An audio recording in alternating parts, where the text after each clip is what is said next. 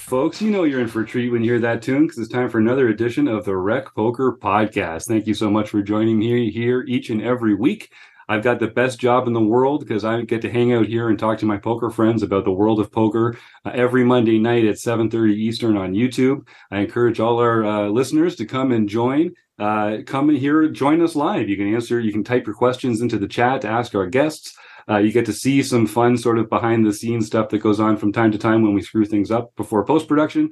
And you also get a chance to win a prize like we do at the end of every episode. Tonight, we're going to give away a copy of Matt Matros's book, The Poker Brain. And I think you will enjoy that. We've had Matt on the show recently to talk about it. But it's a great way to learn a little more about poker and learn how to start making better poker decisions. So you'll get a chance to enter the word food bank in the chat later on, and that's how you'll enter the draw.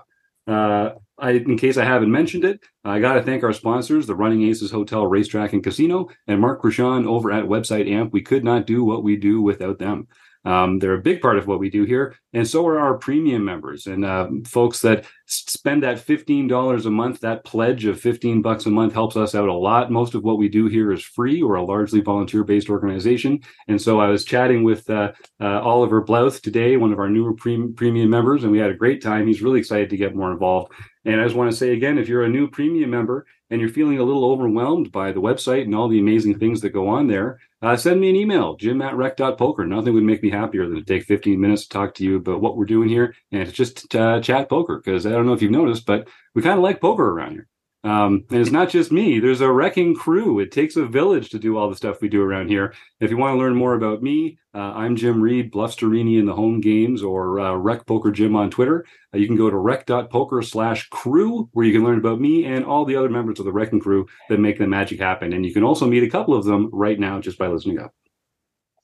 Well, I am Chris Jones. I will just second your endorsement of the Poker Brain Prize tonight. I think it's a fantastic book. I've been reading that lately. But I'm Chris Jones. You can find me 5B5 on Twitter or 5x5 in the Poker Stars home game. And I am John Somsky. I am Poker Geek MN everywhere. Well, thanks, gang, for joining me tonight. We're going to be talking to Minette Madan, who is an RFID expert. He's been doing the circuit lately. I know he's appeared on a few other shows. The one and only Chad McVean suggested that we get this guy on the show. And I said, you know what? We've been kind of resisting digging too deep into the hand, the Jack 4 situation, and all that entails. And I don't know how deep we'll get into that exact scenario here tonight, but I thought it was a good time to provide sort of some contextual information for our listeners about the streaming process, some of the security issues that they might face as a consequence of that. And so we're bringing on an expert here to talk about it. So first of all, Minette, thank you so much for coming on the show here. And it's great to be able to pick your brain and get in there and find out some about these juicy details about what goes on behind the scenes. Yeah, thanks for having me on, guys. Excited. So I'll start just by saying, as I do with most of our guests, the poker world is large. People play a lot of different roles in the poker world. I think of you less as a player and more of sort of an industry professional. Can you tell the folks at home a little bit about what you consider your role in the poker world to be? Sure. I mean, I kind of entered the poker world as a recreational player at first. Really got into it during my time in college, joined the team. We had played in tournaments and got really into the math and the theory behind the game. And I think that's kind of when I realized that there's a lot more that I could kind of use with at the time I was studying computer science, went a lot into software after that. So I think using that software background to kind of apply it to poker was something I really wanted to do. And that's how I started RF Labs a few years back. And today we're building our product, RF Poker. And that's kind of focused on bringing data analytics to live poker and kind of moving the game forward in that direction. Yeah, so you've been on, you were on Joey Ingram's show recently. You were on Matt Berkey's podcast.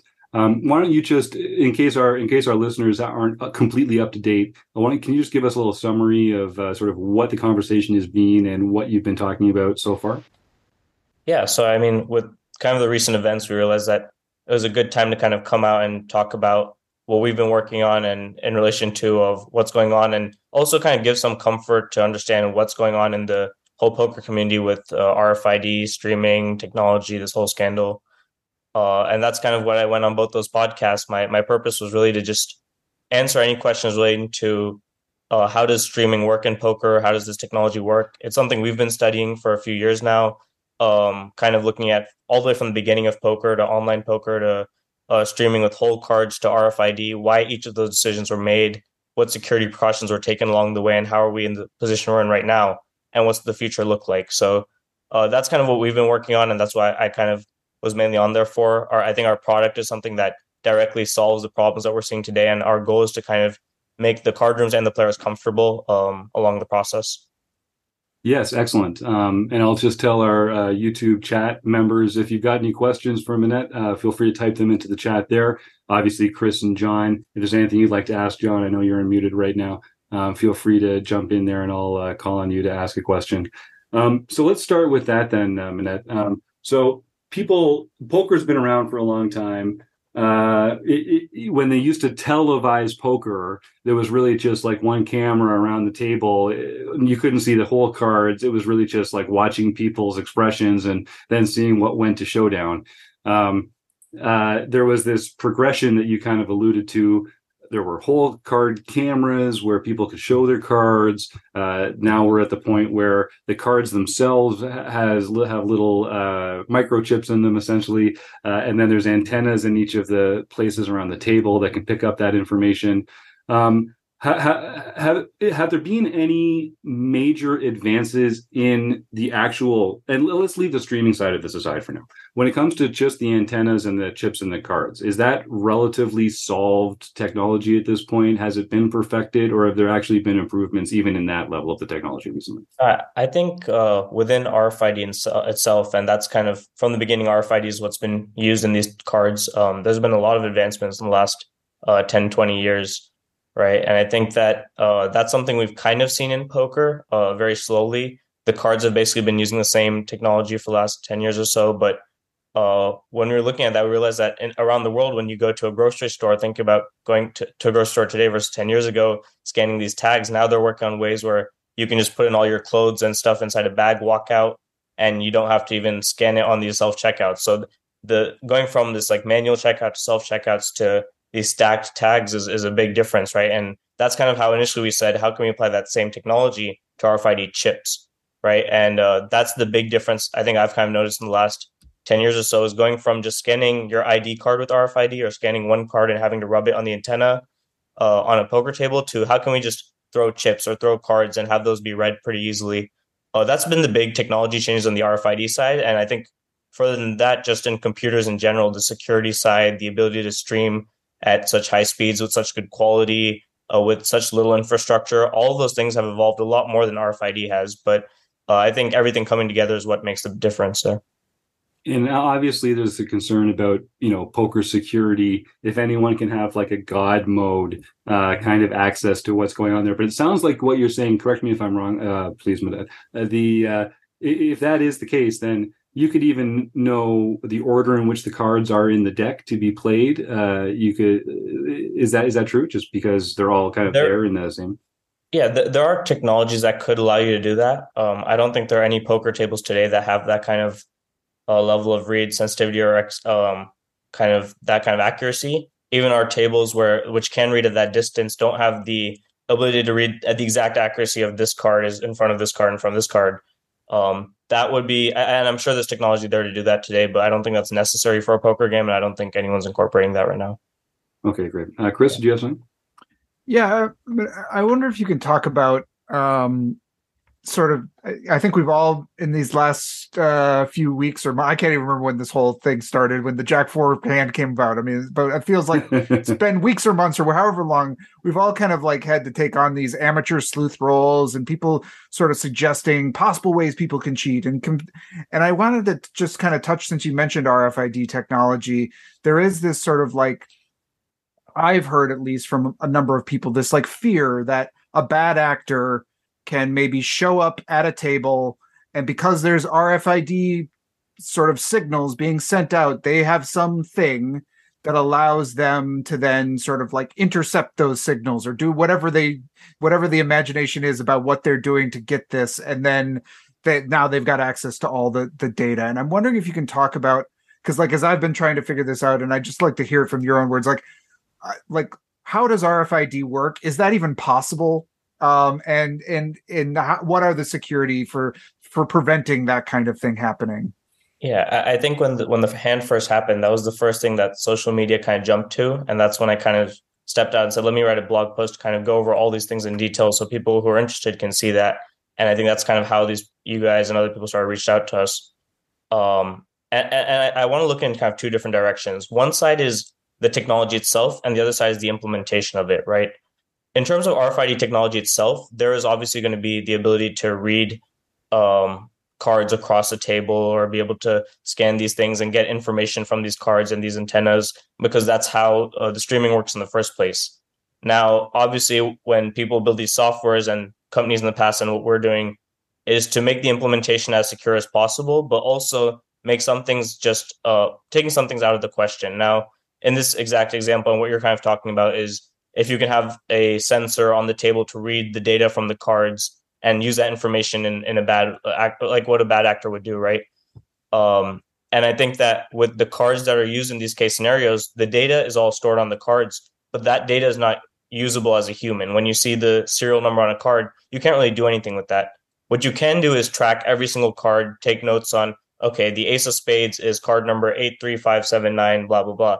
The ace of clubs is this ID, and go through them for each card while you're sitting there, take all the information, and the next time, if you have access to another player's card, you can see that, which in which case, that whole setup itself is almost impossible to do in a card room where there's security cameras and where there's no ability to bring a huge machine or something that's connected to a power outlet, right? So there's a lot of steps that need to be taken to get to that level of security breaching. But I think the bigger issue ends up being the stuff on the back end side, right?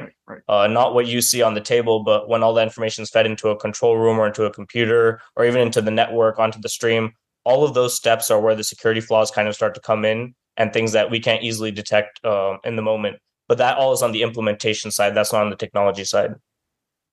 So, and to sort of just summarize then, if there are breaches in sort of a stream, it's more likely on that implementation side than it is on the technology side. Like the likelihood of somebody showing up with some like souped up device and just stealing the signals is incredibly low versus somebody working on the, potentially that back end, that implementation side, and like getting the signal that way is like Occam's razor, the far more likely way that you could cheat using an the current technologies of RFID.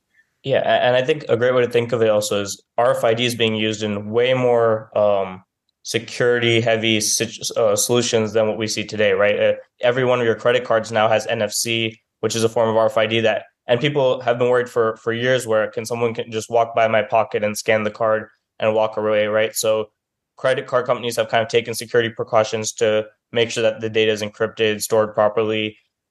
Wallet companies have made sure that there's certain materials used to block those kind of signals. And then even after all of that, you have the ability to block if someone used your card, you can go in the app and cancel it, right? So the implementation in each of these steps is what's important. And I think we need to do the same thing in the poker industry.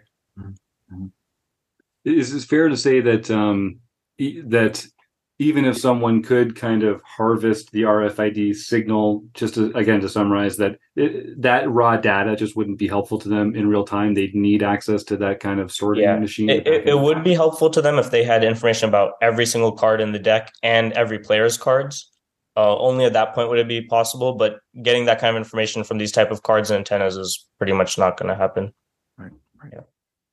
And then let's just then talk about the implementation side of this, where we have seen, at least allegedly through the Mike Postle incident, and who knows what happened at Hustler, but maybe some sort of thing was happening there where if something was happening, it was very likely that there was sort of inside access to the feed, probably on the implementation side, that the team that was like putting together the stream, somebody had access to and was feeding that information to a player.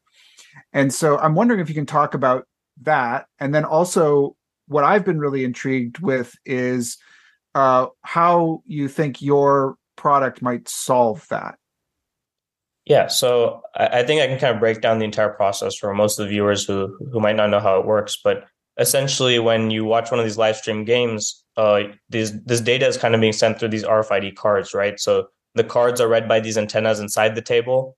That data is sent into a computer, either underneath the table or in a back office or like a control room. That then processes the cards data, shows the cards on an overlay, and someone sitting there typing in the bets saying this person called, this person raised, and they have headphones connected to the dealer so they can hear what the bet is. Take all that information, put it into a software which kind of shows the overlays and then shows it on a delay, right? And there's so many of these things that are different based on each implementation, based on what type of software you're using, what type of cards you're using, which card room is using it, what their network looks like. So all these things kind of change, whether you're live streaming or recording it. But I think the main thing is that these cards are being read by antennas, put into a computer, and either someone has access to that data or someone does not have access to that data in real time. And I think that's where the big question today is should there be access to this data and these cards in real time? 99% of scenarios, you don't need that information in real time. Most of the card rooms we work with or we look at are these small card rooms that have one or two people on the production team who are more focused on, I want to get these cards to the overlays automatically. I don't need to make sure that things are 99% correct. If one or two hands go where a player doesn't scan their cards, that's perfectly fine, right? And with current systems, that's kind of how they're doing. But in cases where you have larger streams, you have to have more accuracy and quality in making sure every single card is being read. So you need to have someone looking at it in real time. Some card rooms even go to the extent of looking at the cards in real time, seeing, okay, this is a big hand, and then letting the cameraman know so then the cameraman can go out and record those people. And that can cause a way better stream and quality, but it can also cause a lot of issues in security, right? So these are kind of all the steps that kind of take place in the implementation. Now to go to the second part of the question, kind of what we're doing is we're basically trying to make a super high accuracy, high quality solution without requiring any person sitting in the control room, right? And the best way we could do that is by getting rid of the control room altogether. So what we're basically doing is taking RFID chips and using these chips to read the bets on the table. So essentially you have a dealer who deals the cards. The players have these RFID chips, which feel like normal ceramic chips. We spent kind of years working with manufacturers to get it to the level where you're getting the same weight of a 12-gram chip, the same feel of a ceramic chip, but it has RFID in it. And now when you bet chips, either you bet them as stacks or you throw them, these chips are read. The bet is processed on a computer inside the table, underneath the table. And that data is then put onto the stream on an overlay and sent to the viewer 15 minutes later after the delay. So that entire process, there's no one who's coming in between. There's no access to the table through the network other than when the stream kind of goes live. And that's after the delay. And the only way to kind of access that hand data in real time would be to figure out some way to directly connect to the computer underneath the table, which we have secured. So we're kind of eliminating each of these kind of vulnerabilities and making a system that card rooms can just buy, put in their room, and not have to worry about security. It just works on day one. Jim, I think you're... Yeah, I forgot to unmute. I pulled the Somsky right there. That's interesting. One of the questions in our chat from Jack LaRue was about using the RFID technology in the chips as well. And so it sounds like that's the level that you guys are at.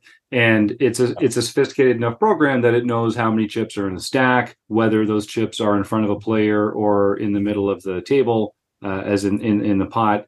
And you can also track what the cards are. So in your example, it really is completely automated. What gets presented in the overlay for the stream, it just happens automatically without any human interaction at all. Yeah, and that's exactly, you're right. And kind of the reason why we kind of went into doing all this and going to that level of detail is not actually really for the streaming side initially. So when I first kind of looked into this technology of stacked chips and stacked RFID tags and putting them inside these chips, it wasn't really, we weren't even thinking about streaming at all. The whole purpose was really, how can we use this data to improve our game, right? Because I didn't want to have a live streaming table that cost us so much money and someone typing in the bets every time to get that information.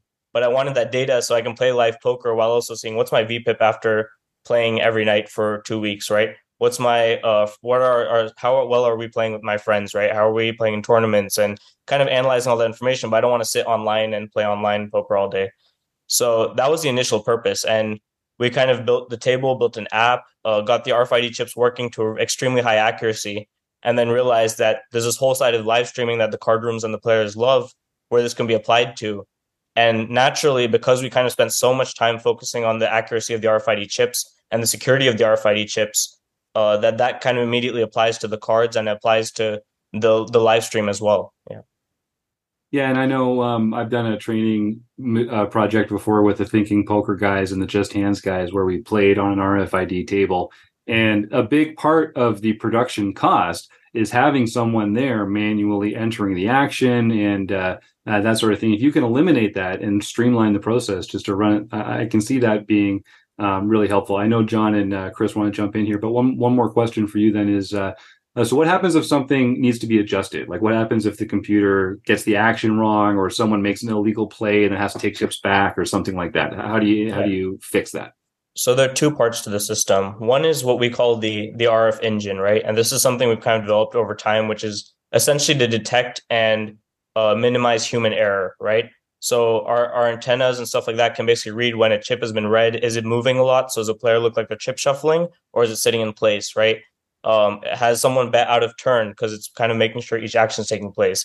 Has it checked to a player, or has someone bet one chip and is it a call or a raise? So those type of things that we're all kind of taking a look at and things that we've been testing for a while has been kind of taking place for the last few, I would say almost a year and a half now. We've been kind of building the software and kind of working on that. So even with all of that, there is a little bit of intervention that has to happen in case scenarios where the computer can't detect what's happening. And for that, we have a tablet that's sitting in front of the dealer.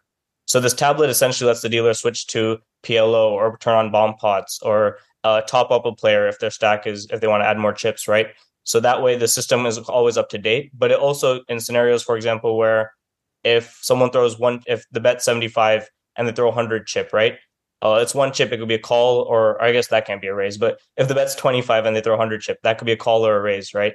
So in which case, two big buttons show up on the tablet, is a call or a raise. And if the action keeps going, it assumes it's a call. If the dealer overrides and clicks raise, it's a raise. So there's small things like that we're kind of incorporating. And we're kind of working with dealers right now to see how can we minimize the amount of effort required by a dealer and maximize kind of the output to the live stream without any errors. And on top of that, we process all the overlays after the delay. So if there are these issues going on in real time and we're able to fix it, when the viewers watch it, it looks perfectly streamed because it's kind of recorded that history already. It's a great answer. John Somsky, what's up? Yeah, I was going to ask a little question about encryption, but the way you're doing it, you almost don't need it because the computer is attached to the table. So there's really no networking that's happening. It's directly wired in there. And then the only time you are getting anything out of the computer is on the 15-minute delay with the stream. Is that correct? Yeah, that's correct. I mean, there are instances where, for example, right now we're working with some card rooms who use our system with an actual action tracker. So we do have a manual kind of tracking thing. Even the tablet, all those things kind of need the information. None of those will have the cards in real time. But all those situations, still the data should be encrypted, and we use proper kind of certifications to make sure we're doing that in real time. Yeah. Chris? Yeah, I have a sort of question about this sort of I can picture this in a couple of my local card rooms. I think it would be awesome.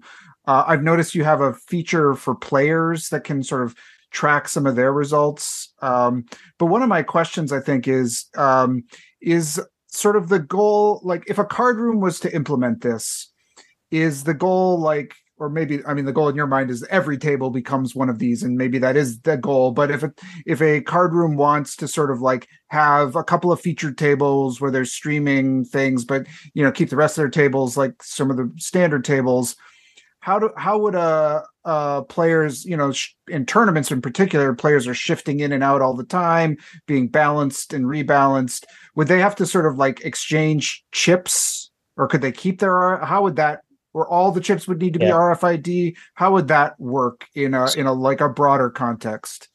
Yeah, so we're kind of working with card rooms in two different ways to kind of solve that problem. And I think you're right. At some point, we can kind of see the ability to have 5 or 10 of these tables sitting next to each other. We're implementing a new 360 camera, which can sit in the middle of the table and record all spaces. So when you watch the stream, it looks like a live stream, but you don't need a full room. And that way you can have 10 of these tables sitting next to each other, all of them running with RFID chips, so there's no operational cost. So there are things we're doing to make it so that at some point you could have multiple of these tables and you can invest in chips for the entire card room as a whole. But as of now, we kind of look at it as a feature table thing, right? So if you were to go from a normal table to a live stream, you'd kind of switch out the chips and go to the live stream through the cage, or you just buy in directly for the live stream table. And I think in the future, we're going to start working with card rooms and we've already talked to some, got samples to some card rooms, specifically working in Georgia and someplace in Texas as well, where their entire card room's chips from day one will be RFID chips. And the benefit from that is not actually just the tables. What we realized is they actually love the RFID chips, even for the cage. And what you'll kind of notice is a lot of these casinos, big casinos, will use RFID chips for the higher denominations, but smaller card rooms can't afford that. And since we're buying RFID chips in large bulks and we're kind of work to bring the manufacturing of these chips costs down so low, a lot of these card rooms are open to just switching all their chips to our RFID chips, right? So now you can kind of track who's cashing in and cashing out with how many chips. Is a chip missing? Is there a counterfeit chip? And if you have our tables, you can also see what table did it go from, who did it go to. So that kind of information is extremely valuable. And we can even keep it anonymous so the players feel comfortable. But that's extremely valuable to the card rooms because now they can manage their cash-ins, their cash-outs, their logs, their security all through our RFID chips as well. Oh, it's amazing. Yeah, the missing chip thing can be a big deal. If we have time, I've got a question from the audience here.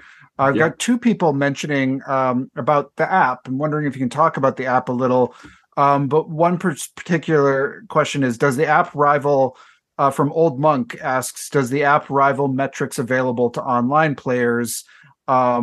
That must be a pretty unique experience for live players. So I'm wondering if you can just talk about what the app is, what that experience is like for a live player who has the app and is engaging with this table. So initially when we got into this, we kind of looked at the app to just be poker tracker for live poker, right? So nice. If you play a lot of online, you kind of see poker tracker, you see the stats. Oh yeah. But then what we kind of realized really quickly is when we talk to these players in the card rooms, the live players most of the time have no clue what this data means. They don't know what to do with the information. They don't know, but they really want it, right? They look at a graph and like, oh my God, this is so cool. I can get better at the game. But then they don't want to sit there and study hours and hours of information on each hand or your stats and stuff like that. So we're now kind of working with these players to kind of get this feedback and say, how can we make kind of our own community of live players looking at data, right? So one way we've done that is by introducing what's called the RF score, which is kind of like the ELO score for chess, or a rating system, but for poker. So now in Georgia and Texas, if you go and play on one of our tables, you'll have an RF score and you can see the leaderboard and you can see kind of your results and variance and how that's kind of affecting your gameplay, right? And you can kind of try to get to the top of the leaderboard because you have a low variance game where you performed really well or a high variance game and stuff like that, right? And we can now look at breakdowns and see, okay, what percentage of hands are you playing pre-flop, right? What's the range chart look like? And it's a little different than what you'd see online, but it's a lot more fit to a live player who doesn't have that big of a sample size and wants to kind of use that information to make smaller and more micro decisions in real time. So we are kind of learning from online poker, but applying it knowing that live poker is extremely different. There's a lot of variance and low sample size that kind of comes into play. And a large part of it is who you're playing against and who's sitting on the other side of the table. So all those kind of come into play. Yeah, Chris? One more audience question from Jack. He's kind of wondering about, okay, this sounds great, but is this hardware, e.g. the chips, the cards, the tables, cost prohibitive for small card houses? Like, is this something that like, what are we talking cost wise? If you can't reveal that, is this something that you're looking at only like the big card rooms that can really afford this? Or is this something that you're thinking may start to be possible for some of the smaller card rooms? Yeah, I think that's a great question because for us, we're completely transparent on our costs. We actually show it on our website. You can go check it out at any point if you're a card room. And we're actually even talking to a lot of people who want it for their homes, right? And this ends up being people who are a lot more professional players who can afford an RFID table, right? But the goal is to kind of get a gaming table that you can go and have fun and play on with your friends and family, record the games, take the information, improve your game with, right? So our goal is always to make a more affordable solution and while maintaining quality and all that. So for us, for example, the RFID DEX is a great example of what we've kind of done in the last 2 years, right? When we first look at RFID DEX and any other live streaming table today, these decks cost anywhere between $75 to $150 a piece, right? Even when we first started buying them, we were buying that at $75, which is cheaper compared to most companies, but still very expensive. So it's hard to go to a card room and say, hey, you should run our tables 24/7 with the live stream and with the data when you have to pay $75 a deck. So we went to a lot of these card rooms and worked with them, and we worked with these manufacturers, and now we sell these decks at $10 a piece. Wow. So an RFID tech, same quality as any other RFID deck, but we buy them in quantities and with designs where we can bring the price down so low that we can kind of give these at the same cost as a Copag deck or a normal deck of cards, right? So that's the first thing. And even the RFID chips, if you were to look at these casinos buying the chips, they've spent over $2 to $2.50 on each RFID chip, whereas a normal chip is anywhere between 50 to 60 cents, sometimes even cheaper if you buy it in large bulk. So we've been able to bring our chips down to $1.50 a piece, right? And our goal is to kind of bring that down below $1 within the next year or so. That's kind of why we've been raising money to kind of buy the quantity that can let us do that, right? And then the last thing is our table, right? Now the table is interesting because every RFID table today is built where you buy the antennas from one company, you buy the table built from another company, you put them together, and on top of that, you get the chairs and everything ends up costing a lot of money because of everyone's kind of taking their margins, right? And our goal isn't to make money on the tables. Our goal is to kind of provide the software and run our business through the software, but provide the tables to as many people as we can. So we actually sell these tables at a loss. We sell these kind of tables, which is our most high-end ones, at $7,500. That's all the antennas, the table build, all integrated together. It has a computer inside, the tablet. So you don't need to buy anything else. With a lot of other setups, you need to build a PC, connect the wiring, get the cameras, get the table. We give everything with the camera, everything together in $7,500. So that's kind of how we're trying to compete with not just RFID tables, but we're trying to compete with normal tables and a regular table. And we're planning to get these costs down a lot lower in the next year or so. That's great, and it sounds like so this is kind of a full package deal. To play with this, you need the table because it's got the sensors built into it. You need the chips and the cards in order to send that data accurately.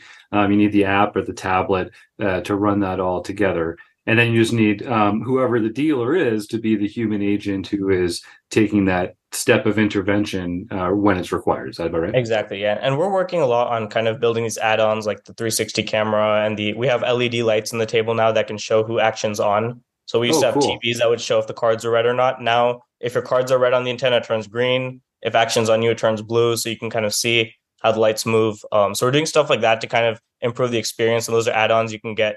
Our $7,500 includes everything, really.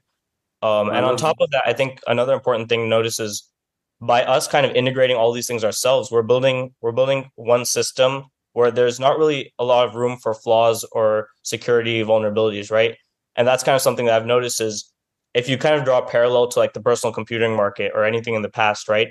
Where you have always a company that's building things like Windows, right? Where you have a one size fits all for any computer you buy, you can just put Windows on it, which works great if you're trying to sell a cheap solution to work for everyone, but that also has a lot more flaws and security than something like an Apple computer, right? Where they're building everything from the hardware to the design, to the software, to the applications. And we kind of look at ourselves in the same way where how can we design and build everything? We have the security experts, we have the design experts, we have the product engineering experts who kind of build this entire solution, and the card rooms can focus more on the game rather than the technology. John? Yeah, I was wondering how durable are like the RF chips and the cards, and how long will they last? Because I know that has been an issue with some. I've watched some other streams and the cards go out. I have not watched a stream that actually used RF chips at all. Yeah, so the cards end up being a lot less durable than chips in general.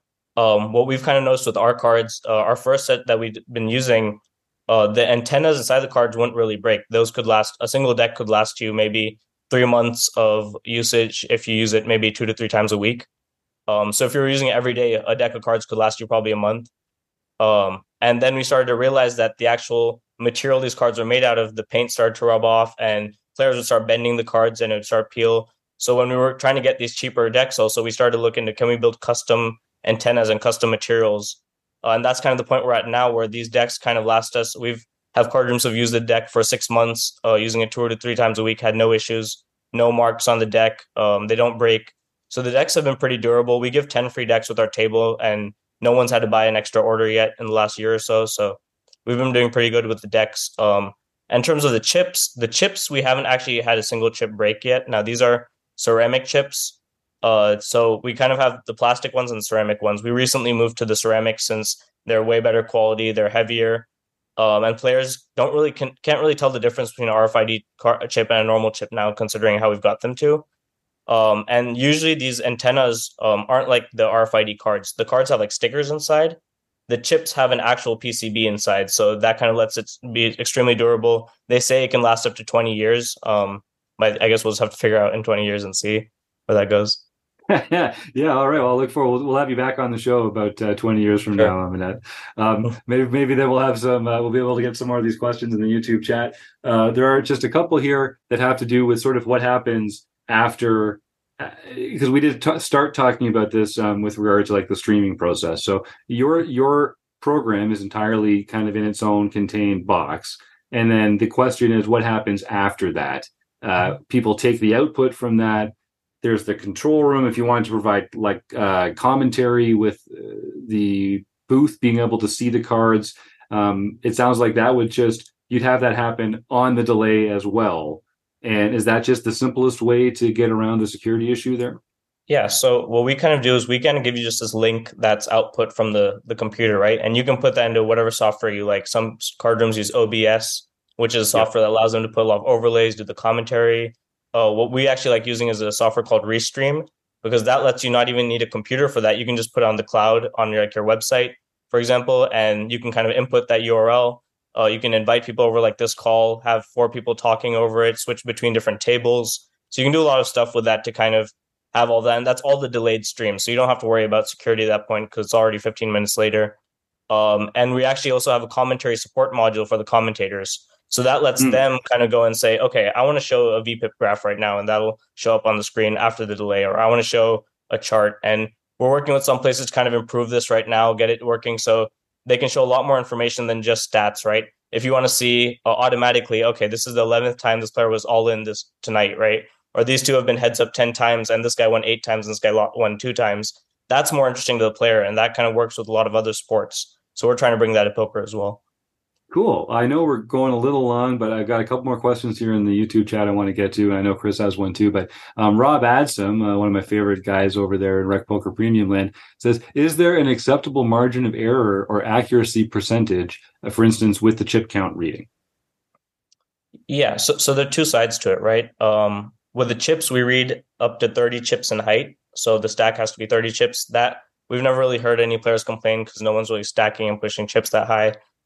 In terms of width, we have 2 different table sizes. So the one you can see behind me has 9 by 9 inch squares. So as long as the chips are kind of within that square, it works out. And then the other one's a bigger table that has 11 by 14 inch squares or rectangles. So that kind of lets players spread the chips a lot more. They can throw it. Those read a lot better, but the table ends up being about 10 by 5 feet. So it's a much bigger table.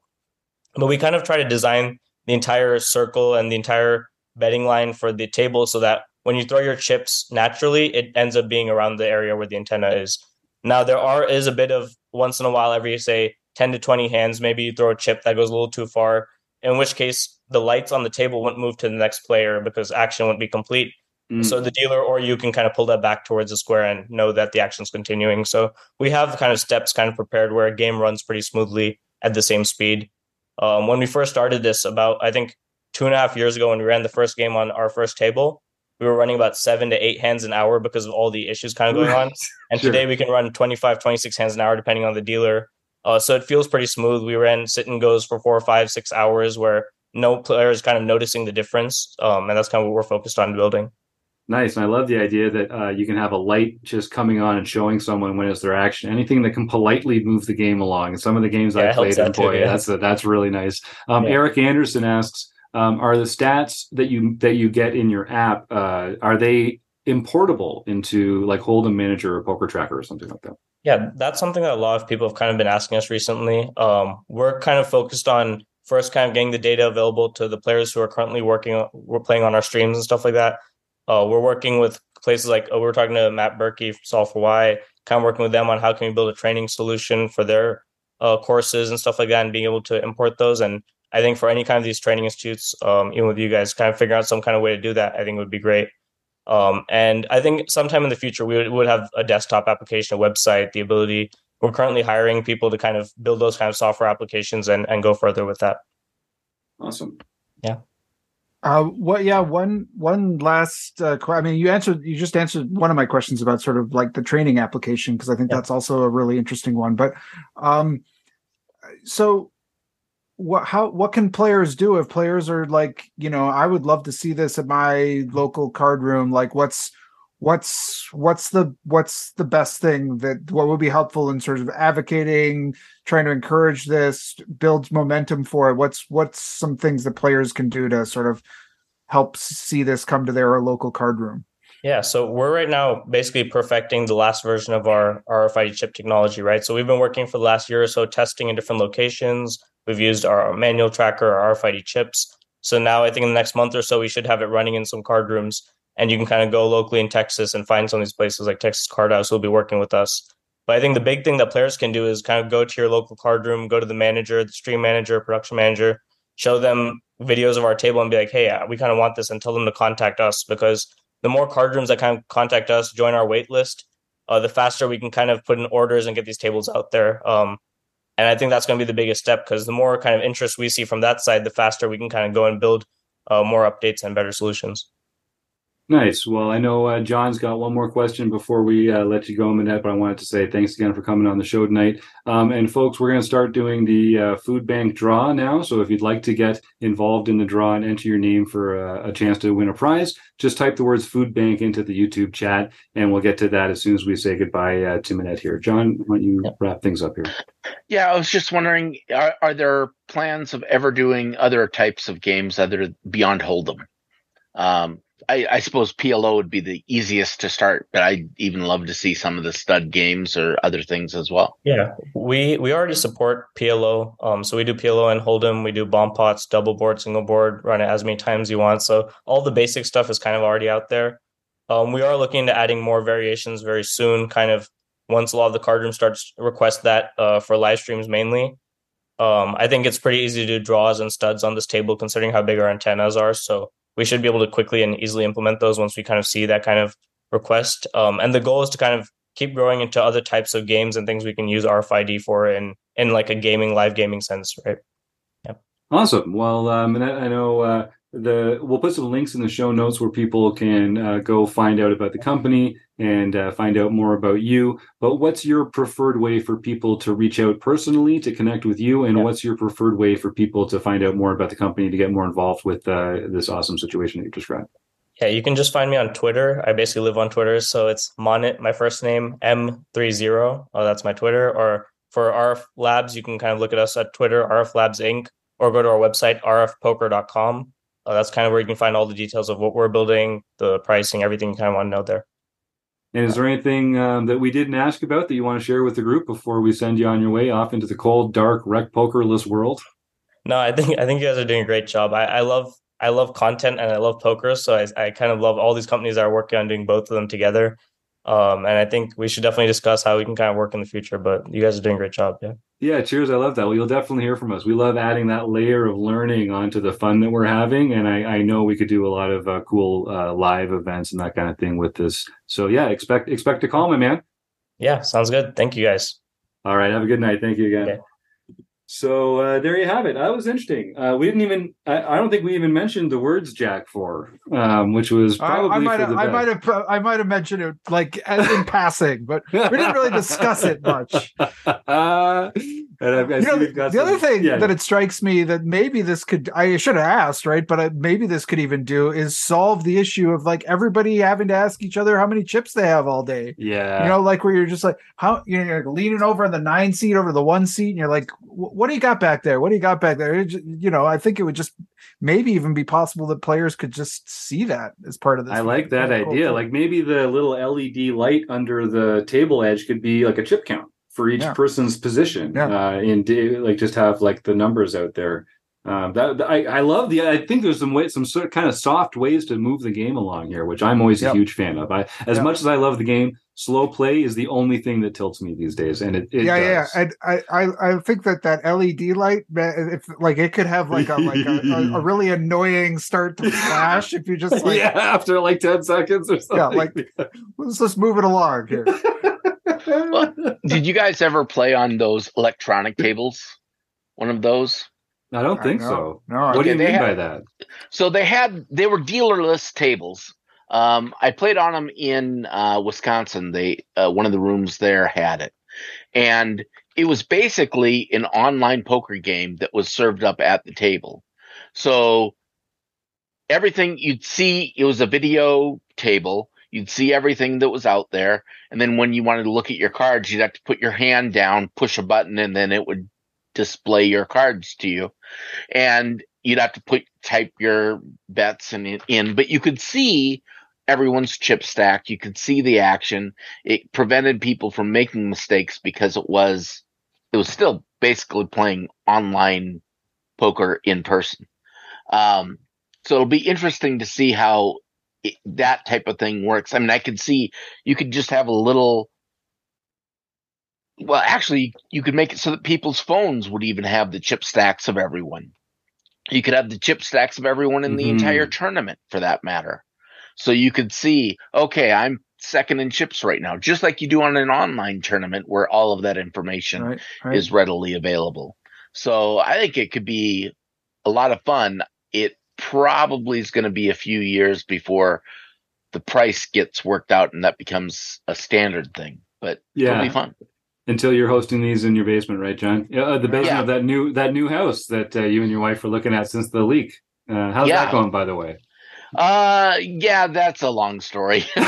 we were looking at one house and that kind of fell through. Now we found a lot that we're in love with, but we'll see. Okay, I don't know what's going to happen. Well, we've got more time. I can't wait maybe one day I'll have one of these tables in my basement. I think save a room for it at least. Yeah. This is Mrs. Bluff Storini and I are talking about eventually doing some kind of renovation here at the place in Coburg, and I'm adamant that there has to be a room that can fit a pool table where we can do a poker tabletop. Is it going to be in the dungeon? It'll probably be in the dungeon. The Twitter dungeon. Jim Reed has one of the scariest basements that has ever been known to any human being. Yeah, it's pretty. There's a trap door in my front hall that leads to literally a double-sided panel trap door that leads down into this dark basement, which is it photographs well. Let me put it that way. It leaves a lot to the imagination. I use it purely for storage. I'm very clear on this. Yes, there's a floor drain. Yes, it has a series of easily wipeable surfaces, but it's not a murder room or a kill room or a dungeon at all. I swear, guys, get off my back about this kill room thing. I don't know. Storage. I've never heard of anyone coming out of that room. That's true. But to take us back to poker, by the way, Chad McVean piped in the chat and saying there's a display for all the players to see with chip counts and to show if your cards have been read correctly. So amazing. Yes, it could solve that issue, which sometimes can be, I don't mind ever when anybody asks, but when they ask like in 3 successive hands, it's like, this has not changed. Like whatever. So yeah, this would be a nice solution to that too. Yeah, I love that. Well, let's do. We've got a bunch of people typing in the draw. There's been a really a fun back and forth in the YouTube chat here tonight. Great to see Rob and Evil Roy and Phil and Eric and everybody, Jack, going at it. So I've got, as always, I've got the nerd dice out here. I've got a 4-sided, a 6-sided, an 8-sided, a 10-sided, and a 12-sided die. Looks like we're going to use... And they all will roll a 1. 2, 3, 4, 5, 6. Looks like we're going to go 6 today. Eric Anderson was the 1 spot, and he knows that that's the smart bet because he typed in first right afterwards because he knew that's where the smart money is. So let's roll the old boring 6-sided die here and see who is going to win a copy of Matt Matros' The Poker Brain. And thank you to Matt for sharing that. He knows how much we love learning and the fun of learning here at Rec Poker. So good for him. And cheers to Matt Matros for making that available. The winner is number 3. So that was Eric Rob Jack LaRue. Jack, a perennial winner here on the Rec Poker podcast, I'm happy to announce. So Jack, you know the drill. Send me an email, please, sir, jim@rec.poker. And wait a second. Hold on a second. Didn't Jack win? No, that was a different Jack. Actually, the original winner of this e-copy was also named Jack. he had a hard copy of the Matt Matros book. And so he told us that he'd spoken to Mike, to Matt, and that we were able to share it again as a gift. So from Jack to Jack, congratulations. You're going to enjoy that. So yeah, Jack, send me an email, jim@rec.poker, and I'll make sure you get your copy of that there. Yeah, Chris. The audience is demanding that we get some RFID dice, I think, because Eric Anderson, who got in first, says this is rigged. The first always wins. Yeah, that's right. It's all a Jackspiracy. Yeah, I think that's the next stage for RF Labs here is to get Jim's dice broadcast away. I mean, it is a suspicious number of first places here. And of course, Phil, the rabble rousers in there saying that he was third, but just try counting, Phil. You were fourth. I know, no, I'm not even going to think that level. Just go and count. Eric, Rob, Jack, Phil. Recount, says Rob. Yeah, that's right. It's getting mean in the streets up here in the YouTube chat streets. That's what happens when you get a great book like The Poker Brain by Matt Matros. So thanks for everybody for that. We're not going to do a recount. We'll just do this again next week, gang. Just show up next week and get your name and get your Sarah Herring next week. In the chat there. Yeah, Sarah Herring next week. That's going to be a lot of fun. And the week after that is Halloween. So we're going to have to come up with some sort of spooky guest for that one. We'll keep that one behind the curtain for now. All right. So, yeah, Jack, send me that email. We'll get you all sorted out on that. And John Somsky, why don't you take us into the home game results and see what's been going on this week in home game land? Well, as usual, we do have home games that we have been playing. And for the Mixed Game Championship Series played on Wednesday, October 12th, Zen Heart Shadow Sarah Kotz got her very first Mixed Series Championship win. Nice. Then on October 10th, Duck and Run Michael Savage won the Daily Series Tournament of Champions, getting one of the coveted silver pins. And Michael, I owe you an email. I can't wait to talk about setting up a road trip down there. That was a really good idea. So we'll talk offline about that. Thanks, Michael. Then N-Wire in NC, John Fraley got his first nightly victory of the year. Congrats. B-Chip Charles Allen got his sixth nightly victory. Oh, he's on a roll. A Really Mad Guy is back in action with his seventh nightly for the year. Ket Geek 65 got his fourth nightly for the year. And then, not to be outdone, Duck and Run Michael Savage got his first nightly victory for the year as well. Jame USA. We got him. All right. Woo! Okay. Jay Mayusa. That's got to be what it is. Jay Mayusa got his second mixed practice event for the year. Isanma got his third international. Evil Roy CA, David Westerveld, got his sixth international victory. And then Torinor, Joshua Campbell, won the LPP event. So he can contact Jim at rec.poker for his free month at Learn Pro Poker. Yeah, that's right. You're not going to want to miss that. And I know Josh is already very familiar with the Learn Pro Poker material because he's a premium member here at Rec Poker. So he's got access to the archives. And Learn Pro Poker is one of our Learning with Partners members, along with Matt Berkey from Solve for Why, Jonathan Little at PokerCoaching.com, Sky Matsuhashi at the Poker Forge. I'm blanking on a few of them because they're not right in front of me right now. But in case you didn't know, as a premium Rec Poker member, you get access behind the paywall to all these other amazing poker training sites throughout the world. They know how serious we are about learning. They know how much fun we like to have getting better at this game together. So a lot of, dare I say, all the best training sites out there share their paywalled content with Rec Poker Premium members. So if you want to come and take a little peek at what we've got going on, you can use the code Rec Poker for the your first month. Get your first month for only $5. But even after that, it's only $15 a month, and it helps us out a lot. And I swear, I mean, like the value that you get out of this, we've got multiple events every single day between home games and strategy discussions, study groups, play and hangs, review sessions. There's just a million ways to get involved. Try your first month for only $5 using the code RecPoker. And and if you don't think it's worth the $5, just let me know, and I'll send you send me a self-addressed stamped envelope, and I'll send you 5 Canuck backs back in the mail.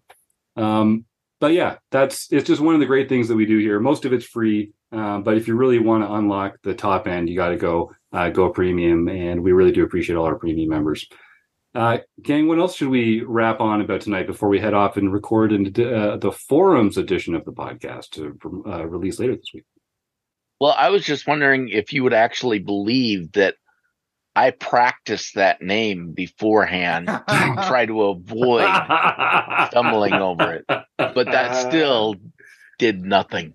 That's excellent. That was good. The only other thing I think we should talk about is that Jim is sending $5 in envelopes still. That might be something. That's true. Well, we just got the internet up here in Canada recently, and I'm sure electronic banking, and I've heard about things like PayPal and such. Until then, no, I just take a $5 bill, slather it in maple syrup, toss it in the envelope. I mean, that as one does. Yeah, as one does. Yeah, commerce. One thing we should mention: speaking of $5, you can win $25. Every Thursday night. All our premium members are welcome to join our Fun Country online play and hang on Thursdays at 10 p.m. It's free to enter. It's a 9-player sit and go. Usually takes about an hour to get down to a finish. And the winner gets $25, compliments of Fun Country. So I mentioned at the top, it's only $15 a month to join Rec Poker. I know, like crazy Roy, Evil Roy CA up there, Dave. I know for a fact he's made more money in Fun Country prizes than he's spent on his premium membership this year. So he is clearly in the black. Just goes to show, folks, come join for $15 a month, and you can be one of those people making money playing poker like the pros. This week, it was Eric Gin. He and Dave have been chopping it up over at the Fun Country OPA for the last little while. So come and let's shake them out of the winner's tree. Let's get some new premium members showing up on Thursday night, 10 o'clock Eastern, to the Fun Country OPA. Come and get a piece of that.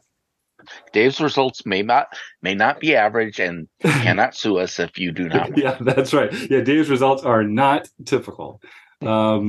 All right. Well, I want to thank our YouTube chatters. So everyone that's been great in here, especially Chad McVean.